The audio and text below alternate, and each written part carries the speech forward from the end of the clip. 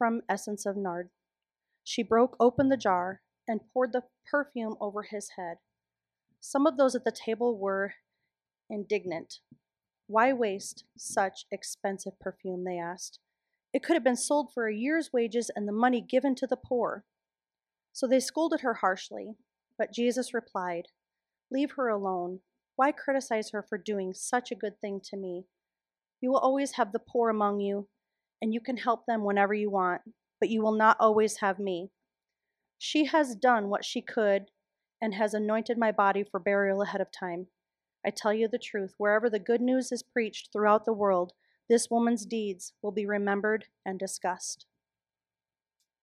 Now, this woman had given complete authority in her life to Jesus. And she lived that out through her actions.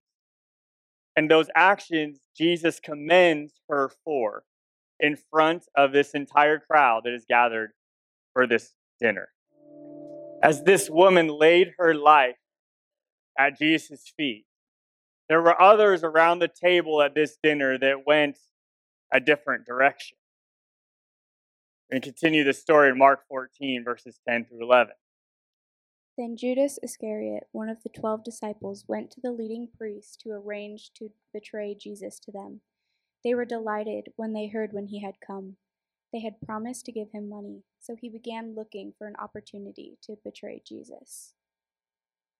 And after Judas accepts this new assignment, the story continues at another dinner, at a very famous supper. And that story continues in verses 12 to 26. On the first day of the festival of unleavened bread, when the Passover lamb is sacrificed, Jesus' disciples asked him, "Where do you want us to go to prepare the Passover meal for you?" So Jesus sent 2 of them to Jerusalem with these instructions. As you go into the city, a man carrying a pitcher of water will meet you. Follow him. At the house he enters, say to the owner, "The teacher asks, where is the guest room where I can eat the Passover meal with my disciples?" He will take you upstairs to a large room that is already set up. That is where you should prepare our meal. So the 2 disciples went into the city and found everything just as Jesus had said, and they prepared the Passover meal there. In the evening, Jesus arrived with the 12. As they were at the table eating, Jesus said, "I tell you the truth. One of you eating with me here will betray me." Greatly distressed, each one asked in turn, "Am I the one?" He replied, "It is one of you 12 who is eating from the bowl with me. For the Son of Man must die, as the Scriptures declared long ago. But how terrible it will be for the one who betrays him. It would be far better for that man if he had never been born." As they were eating, Jesus took some bread and blessed it. Then he broke it into pieces and gave it to the disciples, saying, "Take it, for this is my body." And he took a cup of wine and gave thanks to God for it. He gave it to them, and they all drank from it. And he said to them, "This is my blood, which confirms the covenant between God and his people. It is poured out as a sacrifice for many. I tell you the truth, I will not drink wine again until the day I drink it new in the kingdom of God." Then they sang a hymn and went out to the Mount of Olives. They were together again at this meal that we know as the Last Supper. Again, this Last Supper was a very significant meal in the Jewish calendar and celebration. It was the Passover meal. Right? The Passover was to celebrate, again, Jesus saving the firstborn sons, right, of Israel before they left Egypt. Right, of when, again, God's Spirit protected them and the death spirit passed over them. And the main part of that celebration was they would sacrifice a lamb.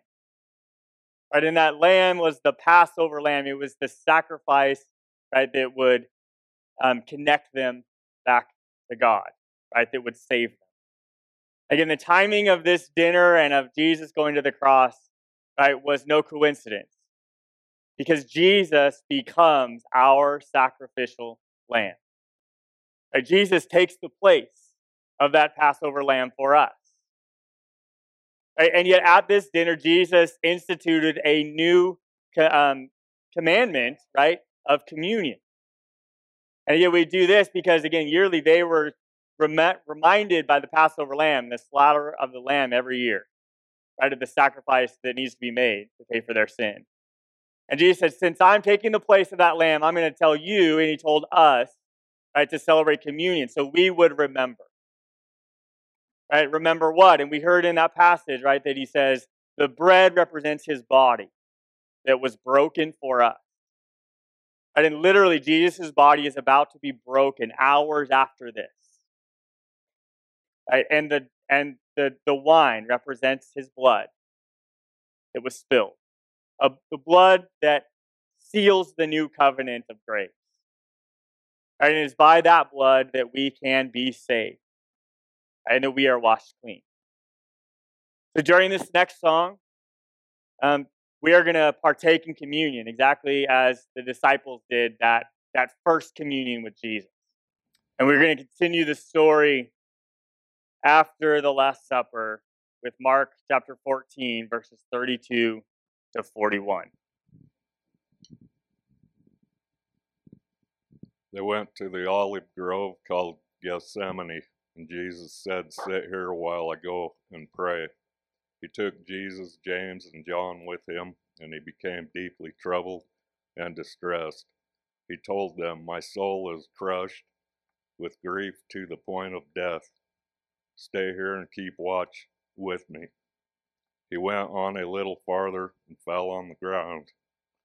He prayed that if it were possible, the awful hour awaiting him might pass him by. Abba, Father, he cried out, everything is possible for you. Please take this cup of suffering away from me. Yet I want your will to be done, not mine. Then he returned and found the disciples asleep. He said to Peter, Simon, are you asleep? Couldn't you watch with me even 1 hour? Keep watch and pray, so that you will not give in to temptation. For the spirit is willing, but the body is weak. Then Jesus left them again and prayed the same hour as before. When he returned to them again, he found them sleeping, for they couldn't keep their eyes open, and they didn't know what to say. When he returned to them the third time, he said, go ahead and sleep.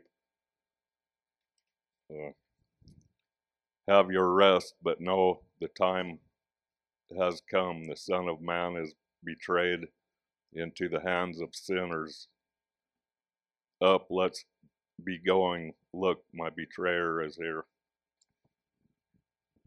Here in the garden, Jesus prays, and he begs the Father to accomplish this mission in any other way. Right? And yet, Jesus submits to the Father's authority. Right? And he continues on this journey towards the cross. And the first step of that journey was being arrested and being taken to a very quick trial. And there he submits himself to the earthly religious leaders. And then we see this trial told in Mark 14, verses 53 through 65.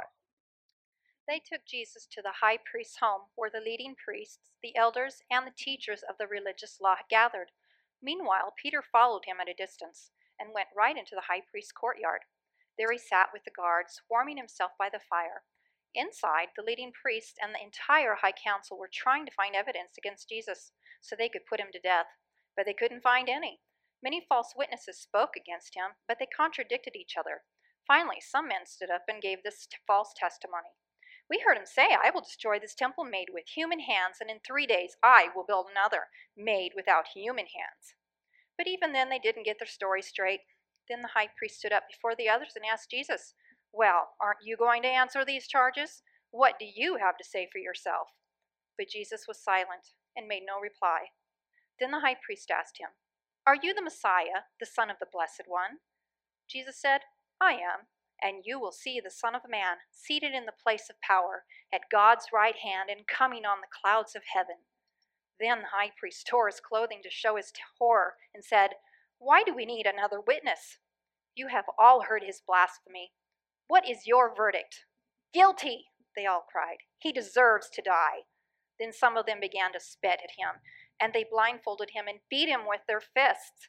"Prophesy to us," they jeered, and the guards slapped him as they took him away. So at this trial, we see the only public declaration that Jesus makes in the entire gospel about his divine authority and his true identity.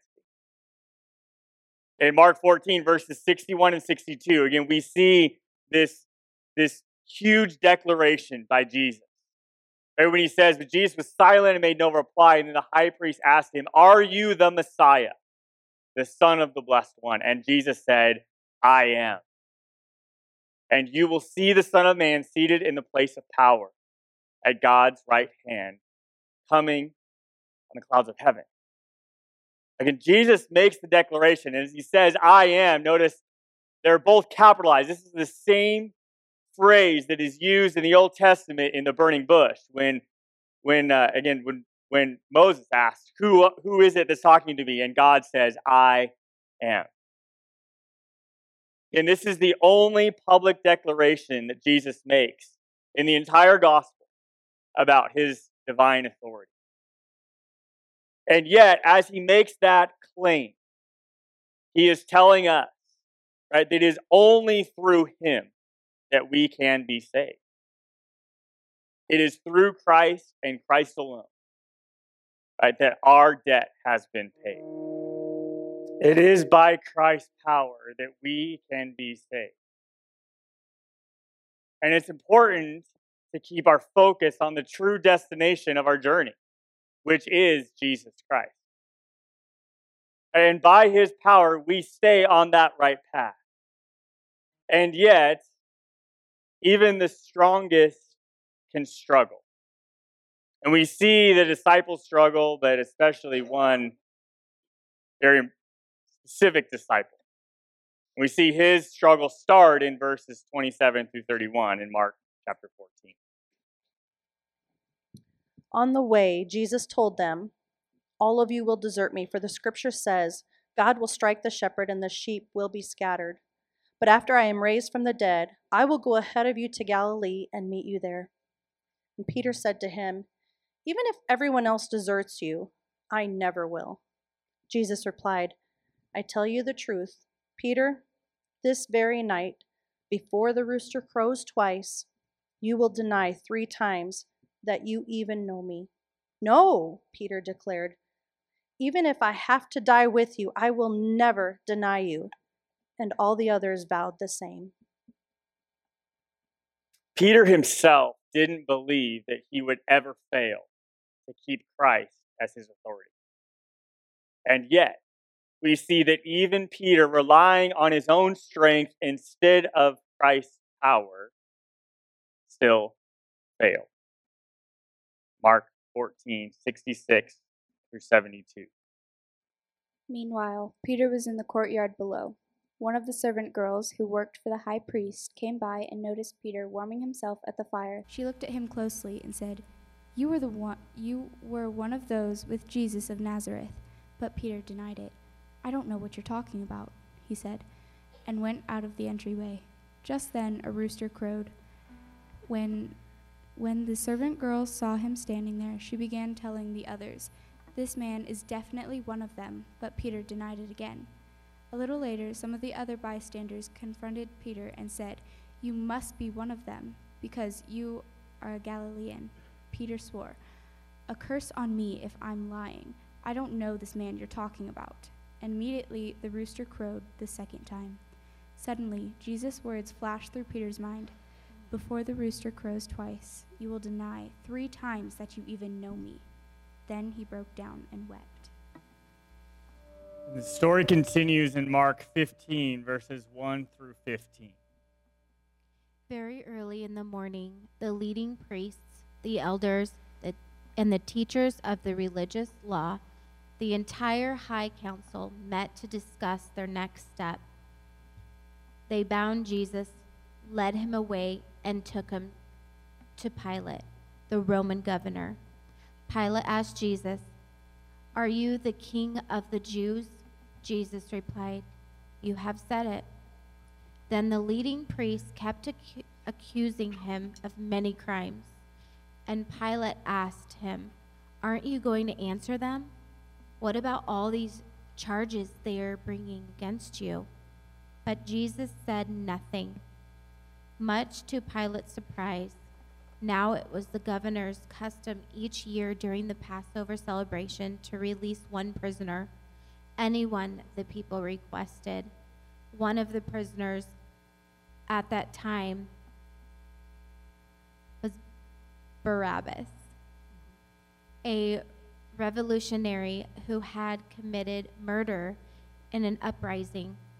The crowd went to Pilate and asked him to release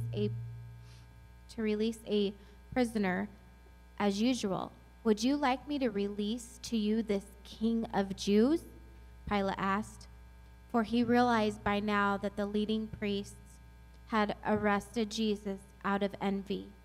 But at this point, the leading priests stirred up the crowd to demand the release of Barabbas instead of Jesus. Pilate asked them, "Then what should I do with this man you call the King of Jews?" They shouted back, "Crucify him." "Why?" Pilate demanded. "What crime has he committed?" But the mob roared even louder, "Crucify him." So to pacify the crowd, Pilate released Barabbas to them. He ordered Jesus flogged with a lead-tipped whip, then turned him over to the Roman soldiers to be crucified. And now we see Jesus as he submits himself to the Roman authorities in order to accomplish his mission. Even Pilate didn't think that Jesus deserved the cross, and yet he still sent Jesus to die on that cross. The cross was not only a physical form of torture, but along with it came public mocking and ridicule. And we see this all play out in Mark 15, verses 16 through 32.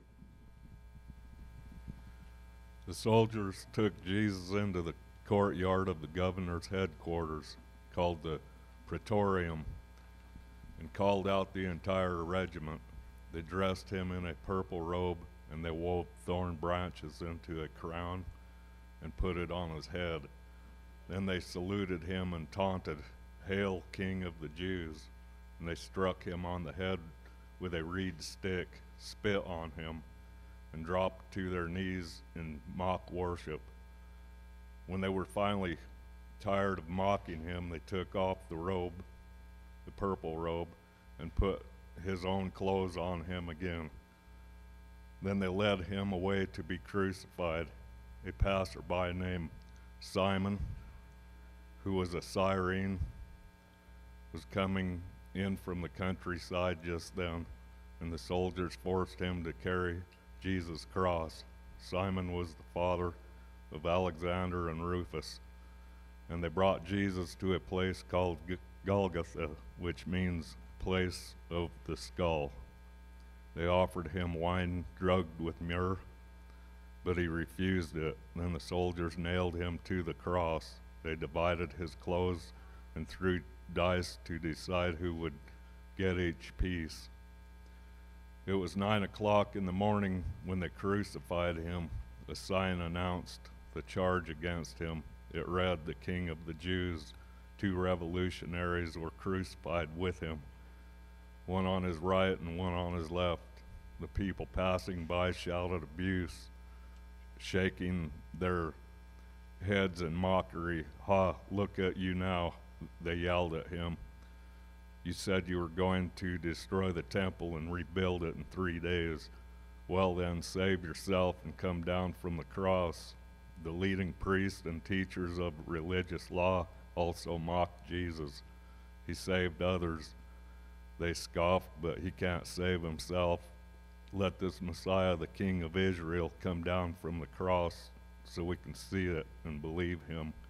Even the men who were crucified with Jesus ridiculed him.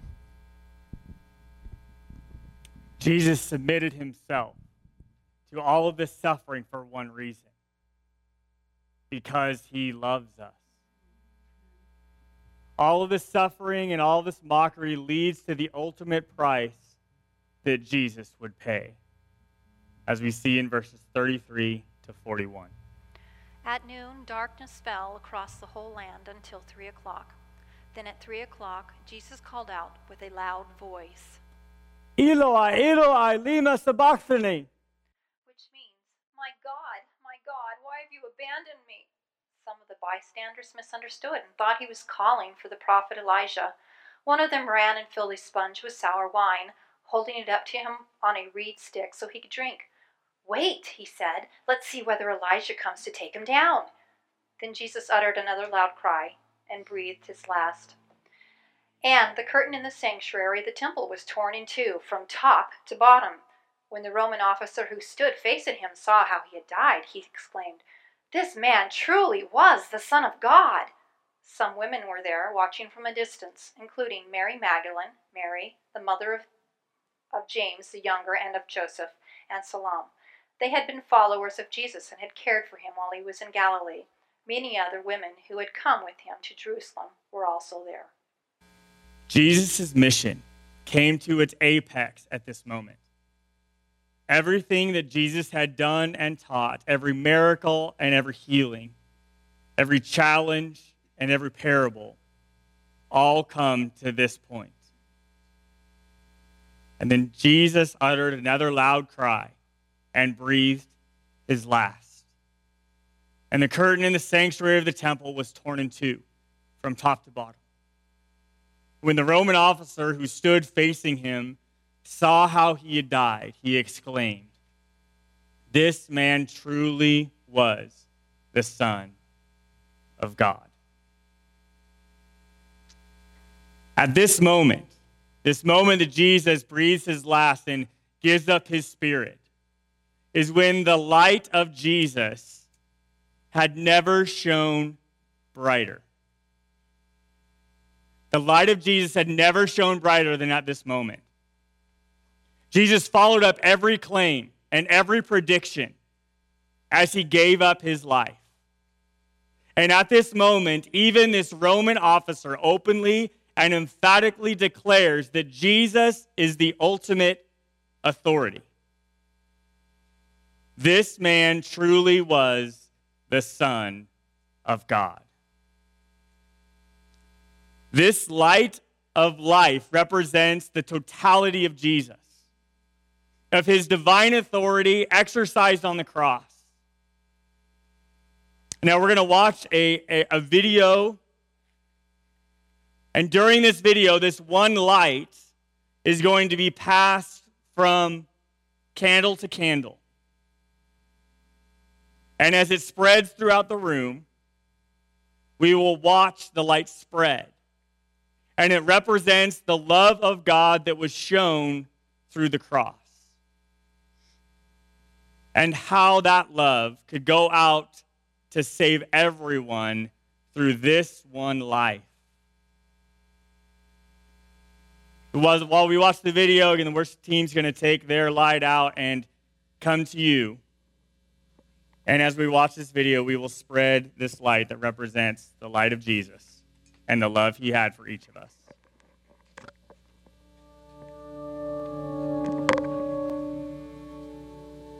On a hill far away stood an old rugged cross, the emblem of suffering and shame. And I love that old cross.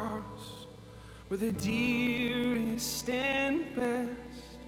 For a world of lost sinners was slain.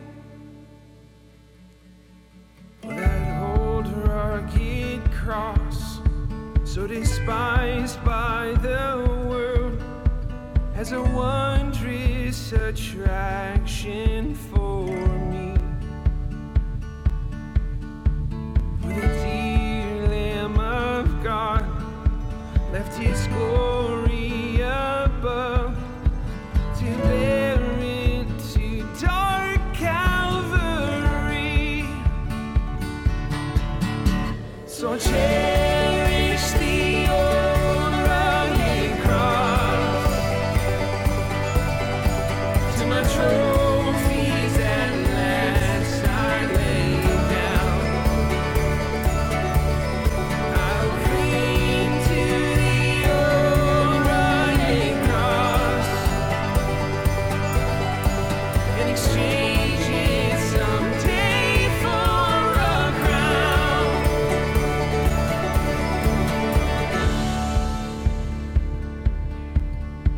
To the old rugged cross I will ever be true. Its shame and reproach gladly bear. Then he'll call me someday to my home far away, where his glory forever I'll share. So cherish the old rugged cross. To my trophies at last I lay down. I will cling to the old rugged cross and exchange it someday for a crown.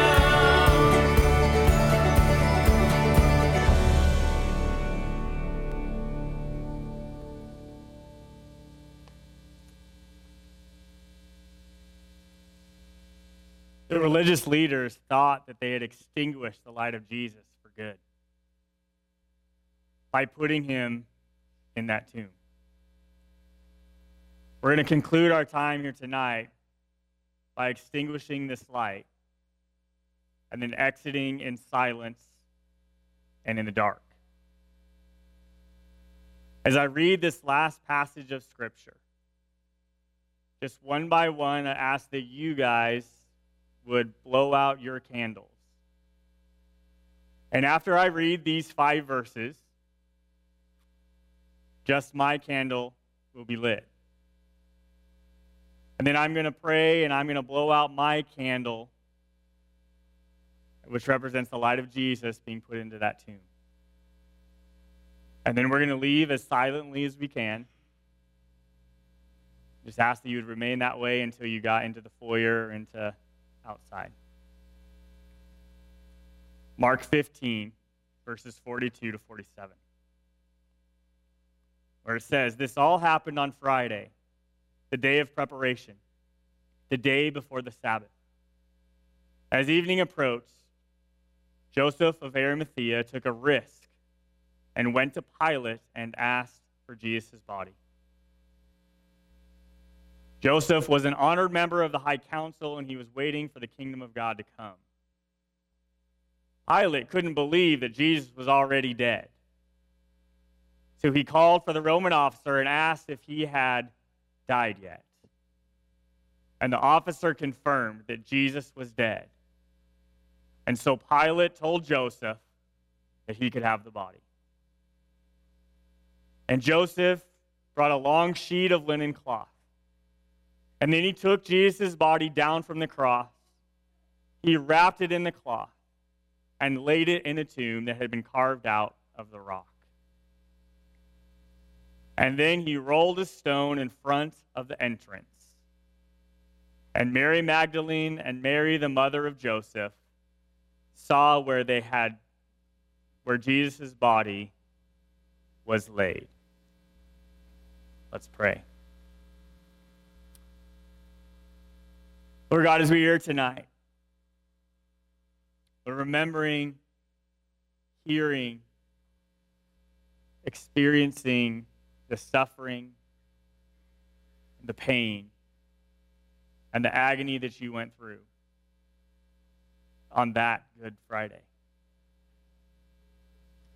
God, we remember now that your motivation, Lord, in submitting to all of these different earthly authorities to die a cruel death on a cross was done for one reason. And that was to pay our price for our sin so we can be saved. Lord, tonight we remember that. And God, we know that this Friday is good because of what we know is coming. God, we thank you for that. Lord, we thank you that these religious leaders were sorely mistaken. That there was no possible way they could keep your light extinguished forever. We thank you for that. Lord, as we go now and continue to prepare our hearts for the celebration of Easter Sunday, God, lead us and guide us as we continue to focus on you in our journey of faith and worship you with everything we have. In Jesus' name we pray. Amen.